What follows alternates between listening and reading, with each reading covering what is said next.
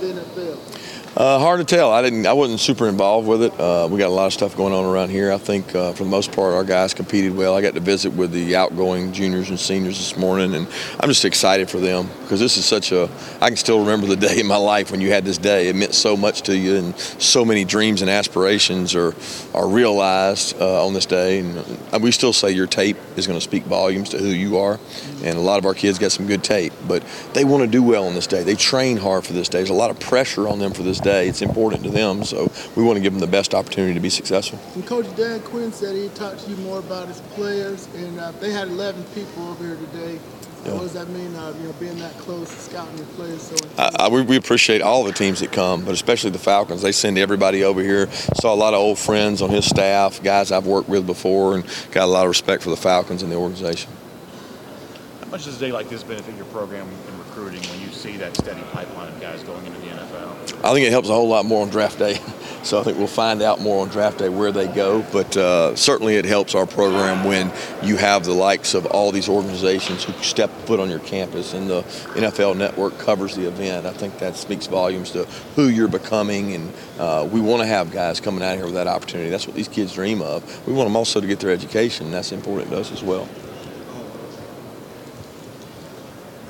Kirby, throughout the draft process for Isaac Nauta, he said he had a time at the combine that he wasn't really favorable of. How did you guys as a coaching staff reach out to him to pick him up and help him out after the combine?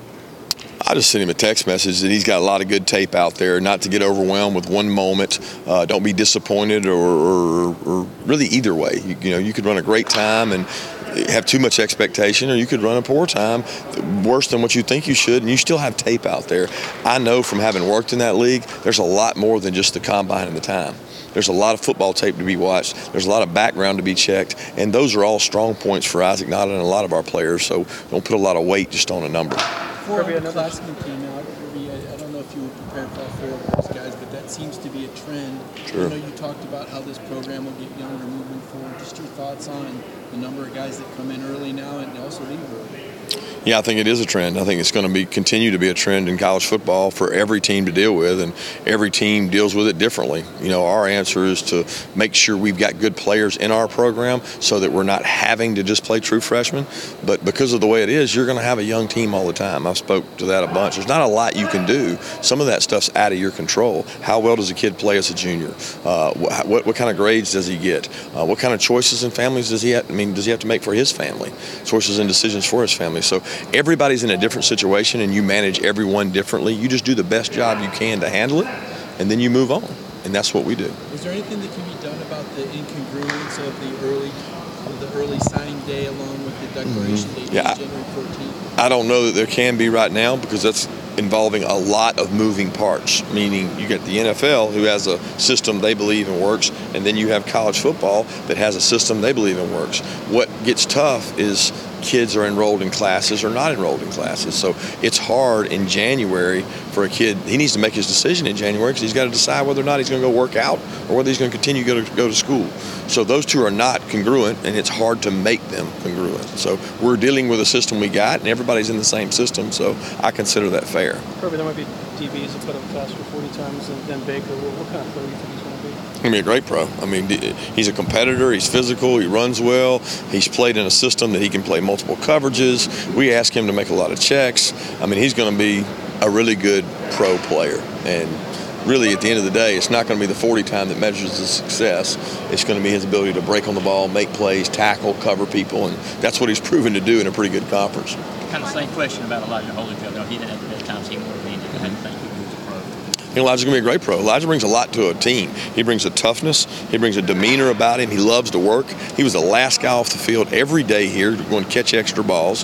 He's done a tremendous job in our program. He's going to do the same thing in that organization.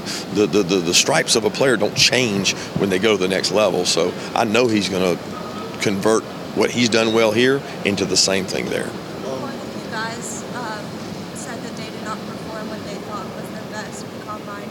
From your personal experience, do you think that has to do with nerves, over prepping? I think everyone's an individual basis. I mean, I think the way it is nowadays, these kids all go places to work out and train, and sometimes maybe the best environment is to be in the environment you've been in most often, the comfortable environment of being here. Everybody's different, and they have the choice to choose that, and they can go work out where they want to work out. I don't think that you can pin it on one reason why a guy doesn't run as well as he should or shouldn't. I think every opportunity he gets, he should take advantage of, which hopefully they did today. Saw a number the other day. Stuff like that.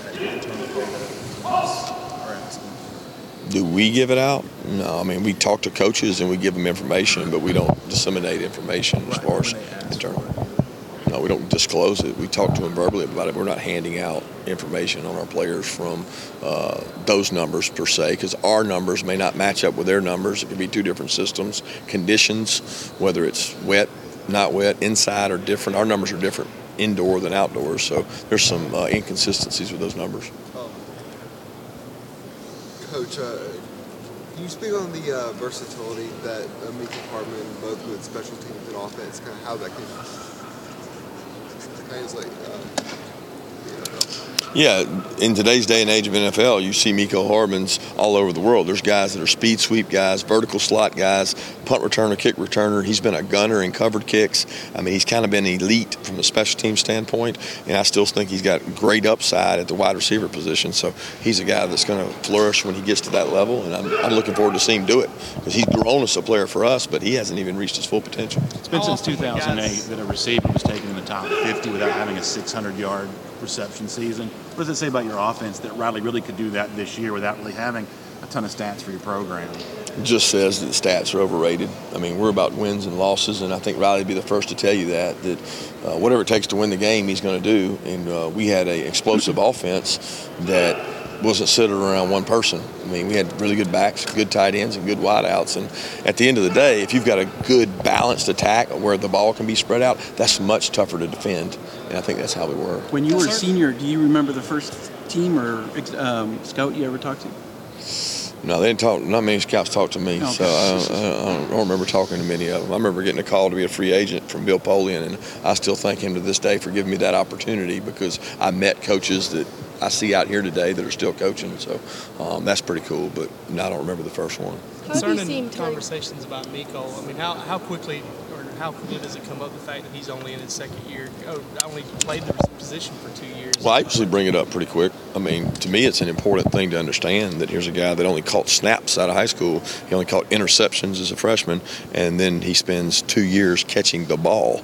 And he's done a really good job of doing that, especially in his pro days and his workouts. And that's kind of the only thing people could try to knock Miko on. He's fast, he's elusive, he's a great returner. Well, what about his hands? Well, all he's done is catch every ball thrown to him for the last 2 months, and I'm excited to see what he does. Coach, how have you seen Terry Godwin progress just from when you recruited him back when he was in high school to where he is now? Terry's gotten bigger, more physical, more confidence, and he came in as a really good receiver. I think the biggest thing he had to do was start to change his body, and you look at him now, he's got broader shoulders, he ran really well at the combine, unbelievable hands. I mean, he catches everything thrown to him. So I think he's a really special player that somebody's going to get a great player in return for Terry. When you talk to NFL coaches like Bill Belichick today, express like, hey, we like what we see from football players?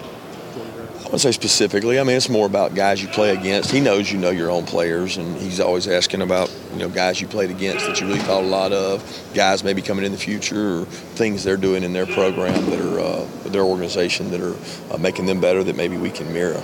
Thank you. Thanks, guys.